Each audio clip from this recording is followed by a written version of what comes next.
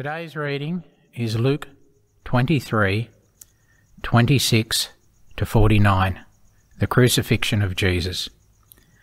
As the soldiers led him away, they seized Simon from Cyrene, who was on his way from the country, and put the cross on him and made him carry it behind Jesus.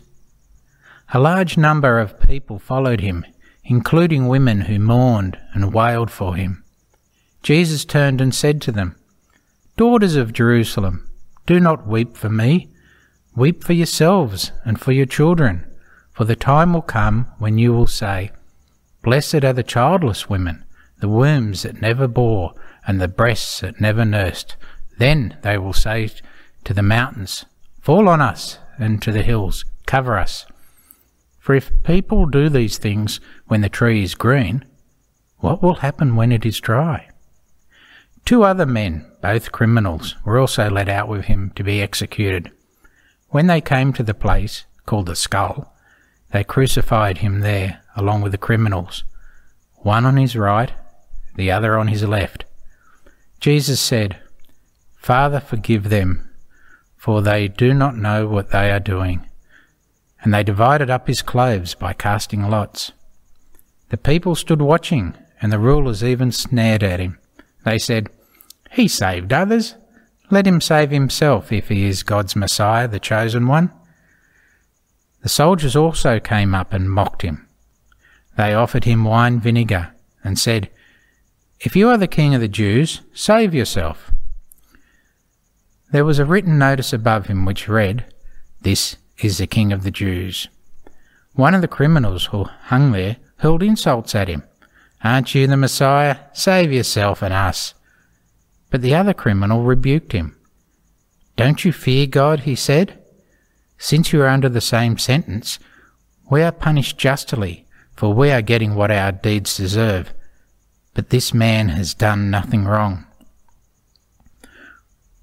When he said, "Jesus, remember me when you come into your kingdom," Jesus answered him, "Truly I tell you, today you will be with me in paradise."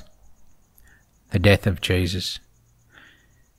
It was now about noon, and darkness came over the whole land until 3 in the afternoon. For the sun stopped shining, and the curtain of the temple was torn in two. Jesus called out with a loud voice, "Father, into your hands I commit my spirit." When he had said this, he breathed his last breath. The centurion, seeing what had happened, praised God and said, "Surely this was a righteous man." When all the people who had gathered to witness this sight saw what took place, they beat their breasts and went away. But all those who knew him, including the woman who had followed him from Galilee, stood at a distance, watching these things. Before I start and bring the sermon to you, I'd like to say special thanks to the people who have made this possible. As you know, each week we're trying to continue to improve the service and the functionality of what we do. And so I need to say a special thanks to Christian and to Sam for what they've done and continue to do to make our work with you ever better. So thanks, guys. They're standing here feeling embarrassed, but they're on the correct side of the camera. So let's bow our heads and we'll begin today's message. I thank you, Lord, that you've blessed us with a memory that can only glorify your name, a memory of what the good Lord's done for us, a memory of his pain, that we can have pleasure in you forever, Lord. Oh, Lord, write these words on our hearts. Pencil them, Father, as tattoos, Lord, on our arms and on our body, that your Son died for us and rose so that we could be forgiven. Amen. So today I'm going to look at a little title called God Drew a Line in the Sand, because today was no accident. God planned today the death of our Lord Jesus on the cross before time. Jesus' death did not sneak up on him, and it did not sneak up on heaven. It was no accident. This is God's deliberate rescue mission for his people. the people of earth, the people he made and people he loves. God gazed upon this earth over a period of time, as was his habit, and he saw the increase of wickedness, and that's spoken of both in Genesis and in Romans. He saw that the thoughts of mankind's heart, he describes as flooded with every wicked inclination and only evil all the time.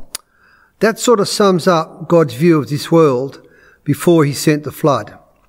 Genesis 6:5 says, "The Lord saw how great the wickedness of the human race had become, and that every inclination of the thoughts of the human heart was only evil all the time."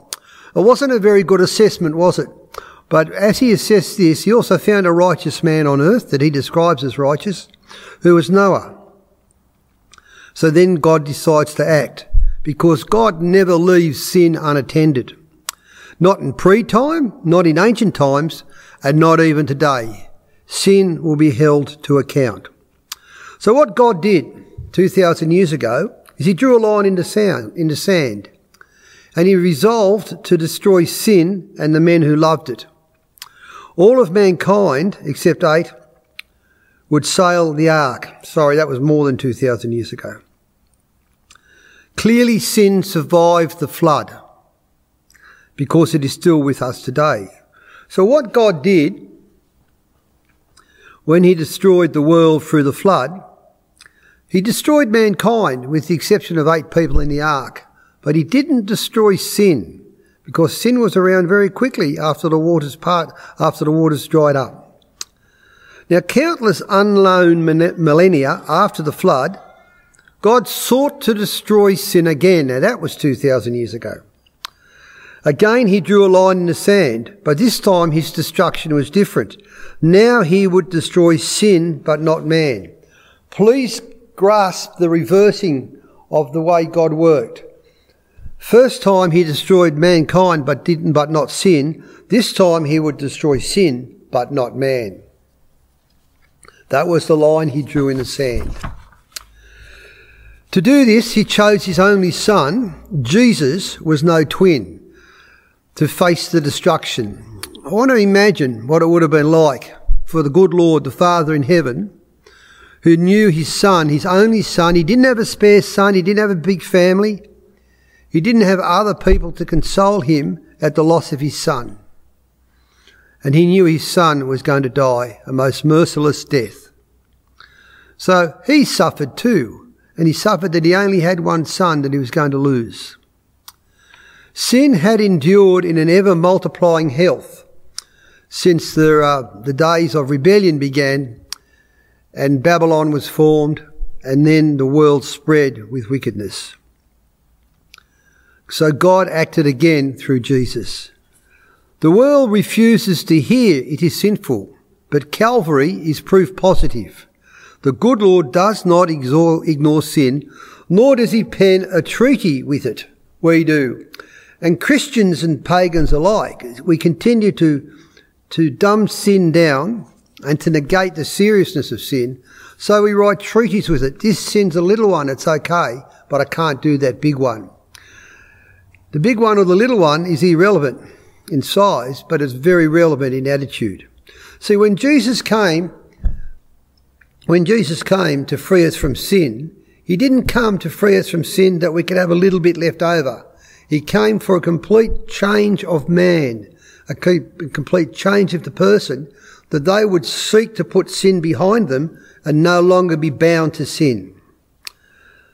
Good Friday is the day that sin died. Its power over death was defeated. But we still have to wrestle with sin until the day the good Lord returns, or to the day where we meet him. So what God did 2,000 years ago, he drew his very own costliest line in the sands of time to remove sin. Now sin cannot survive. Sin has a use-by date. Although it looks pretty healthy at the moment, it's not going to survive. God would not suffer sin forever. Sin will not rule in God's earth, upon God's earth in perpetuity. There was war in heaven. Heaven was far more experienced war than ever earth was. It had the first war in heaven. And the war was between the angels and the good Lord, led by Satan. Satan was expelled to earth. He lost his home in heaven. He lost it forever. So he came to bring sin to earth. But sin isn't going to rule, although Satan is here. For the day will come when that evil too will be defeated. Good Friday is not about holding on to sin, but being freed from it. There is no cheap grace that permits me to be myself and to continue to sin. Grace is not cheap. It costs the good Lord everything. We're not here to do treaties with sin. We're here to be freed from sin. So upon that sinister mount, my guilt was removed 2,000 years ago. Undeservedly, Jeff, you can insert your own name there should you wish. Undeservedly, Jeff gained redemption from my sins. This was the purpose of that first Easter. Forgiveness where there was none. Forgiveness came to a world that did not know forgiveness. Humility came to a world that did not know humility. The virtues of heaven were splashing across the earth. So the cross for Jesus was far more uncomfortable than finding out I'm a sinner. People don't like to be told they are sinners, and it certainly brings some violent responses to say things like that. But it was far more uncomfortable for Jesus than for me just to recognise my sin and ask for forgiveness. The world refuses to hear it is sinful. It squashes the truth and it shails the truth tellers. Anybody that has tried to stand up for that which is Christian, even today in New York, where Christians are putting up a tent to help the people that have got the virus, the coronavirus, they are being assailed by the non-Christians around them. Because how can Christians be permitted to do these things? So we find it uncomfortable, but the world finds it something to be suppressed and something to be crushed. It refuses to hear sin. Now, we looked at Genesis 6 quickly at the start, where God found the thoughts of man were wicked all the time. This is his summation of how man works now from Romans 1. So we've got both the Old Testament and the New Testament view, which are very similar about how mankind still works. The wrath of God, Romans 1, 18 to 19. The wrath of God is being revealed from heaven against all the godlessness and wickedness of people who suppress the truth by their wickedness. I can't see that there'd be any debate on morality, let alone the problems that homosexuality arises with, if there was no suppression of the truth. Since what may be known about God is plain to them, because God has made it plain to them. God has shown us what wickedness is. He has shown us himself. He has shown us what sin is, but we don't want to listen. So therefore, Jesus dies on the cross so that we will take notice. To discuss sin is a mortal offence. Remember John the Baptist. He lost his head because he held out to Herod an explanation of what he had done that was sin. But Good Friday, which we celebrate today, which we remember today, it's hard to celebrate, isn't it, in one sense? But we remember today. But Good Friday is how God deals with sin. He doesn't pretend it doesn't exist. So the problem we have is threefold, though. There are three significant problems we have with dying to self, which Jesus did in Gethsemane. He died to self. But so sin continues. What are these three significant problems that sin continues amongst the lives of Christians and, of course, outside of Christianity? The first problem with sin is I like it. And that's why I write treaties with it and compromise. You see, no one would sin if it wasn't attractive. But there's a lot of attractiveness, there's a lot of promise, there's a lot of delights, unholy delights as well as good delights that come from when we choose ourselves and don't deny ourselves. So the first battle is rather, I like sin and I don't want to put it behind my back. So therefore that leads to the second problem of sin. It becomes recognising it. And pride's the biggest enemy of recognising sin. I need to call sin out for what it really is. But the pride within me says, no, Jeff, you're not like that. You're okay. You don't sin, or that piece of sin's just tiny. Don't worry about it. Pride will let me stay in sin forever, which is why Satan was expelled from heaven, when, of course, pride was found in him. And the third reason why there are significant problems with dying to self, the first one is because I like it. The second one is because I can't recognise it, my pride gets in the way. And the third one is there's a false canopy of love that justifies what I want to do because this is loving, even if it is sin. This false canopy of love is how we measure what is good behaviour and poor behaviour nowadays. If it's love, it's okay. And therefore that permits me or another to live in sin and to live with sin and be comfortable with sin because love excuses sin. But God's measure of sinfulness isn't by love. God's measure of sinfulness is by righteousness. He doesn't want to measure sinfulness in that which is going to promote more sinfulness. There is right love and there is wrong love. But there's only one righteousness. The day of reckoning still awaits, whether I believe it or not, that God measures by righteousness. For those who belong to him have a robe of righteousness canopying their body, covering their body. But those who don't understand that righteousness is what God needs to see when he looks at us, not sin. So the question I have to ask is, do you believe that the day of reckoning still awaits?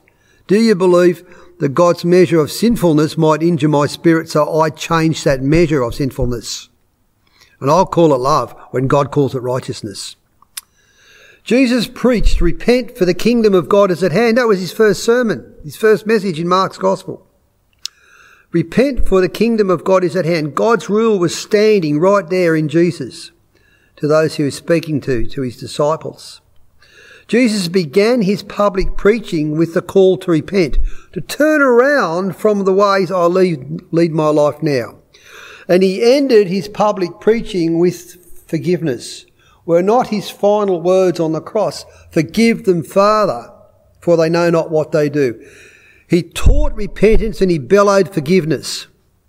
But we've been sidetracked. He did not simply preach love. He preached for God's kingdom is at hand. God's rule is present. And the time to accept that rule is limited. The time to accept that rule is finite. When God's kingdom does finally arrive, complete upon earth, his dwelling will be with men again as it was in Eden. Then his love will truly prevail because love no longer will be polluted by wickedness of sin. To roll the clock forward, the time comes when Babylon, when sin is going to be dealt with and cast into that lake of burning sulphur in Revelation 18. And when that wickedness is destroyed, it cannot ever again rise into God's kingdom, into God's heaven, into God's earth. Good Friday is the kingdom of God, God's rule, taking an ever-tightening stranglehold against sin. Now, we know sin's multiplying. We know sin's still in my life and I still have to fight with it. But it's on that Good Friday that God said no more. I'm going to deal with this. Please remember that while God's fabric is always love, his foundation is always righteousness. He sits on righteousness. Love is built upon righteousness. If love is not built upon righteousness, it can fall simply into immorality. And then we end up with a false behaviour that we want to justify. I'd like to think, to reflect, that the greatest weakness in human history is the perpetual forward movement of wickedness. The greatest weakness in human history is the perpetual forward movement of wickedness.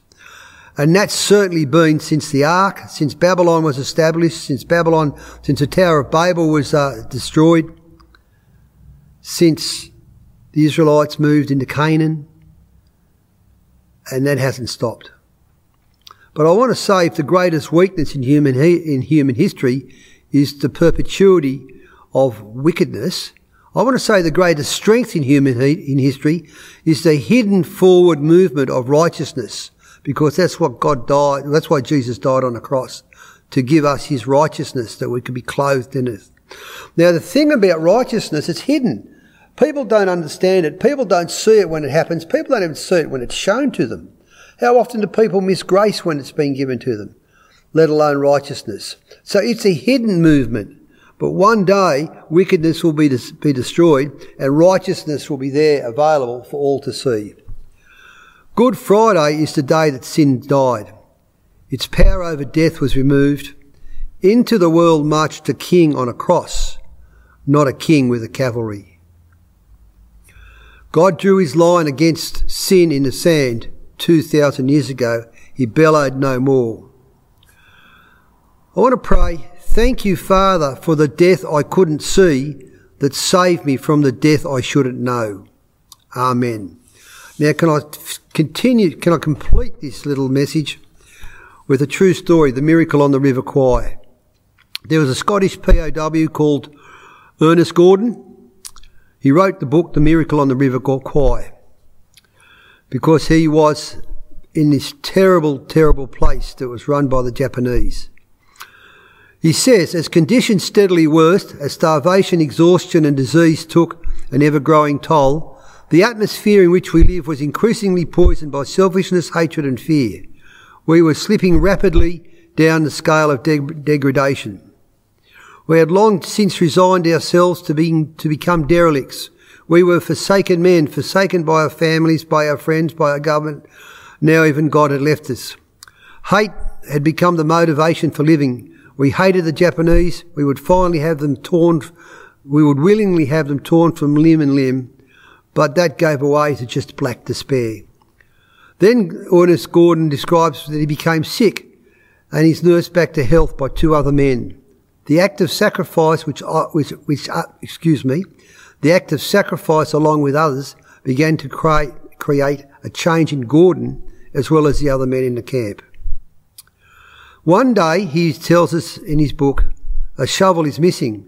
The officer in charge becomes angry and demands the missing shovel be produced, or he will kill them all. No one budges until finally one man steps forward. The officer beats that man to death, all for a missing tool. At the next tool check, there is no shovel missing, and the men realised that there had been a miscount at the first checkpoint. The prisoners were stunned. An innocent man was willing to die to save everyone else. Now, no more hatred, no more killing. Now, what we need is forgiveness, Gordon says. Is not a man stepping forward to take the blame for something he didn't do. Good Friday. Amen.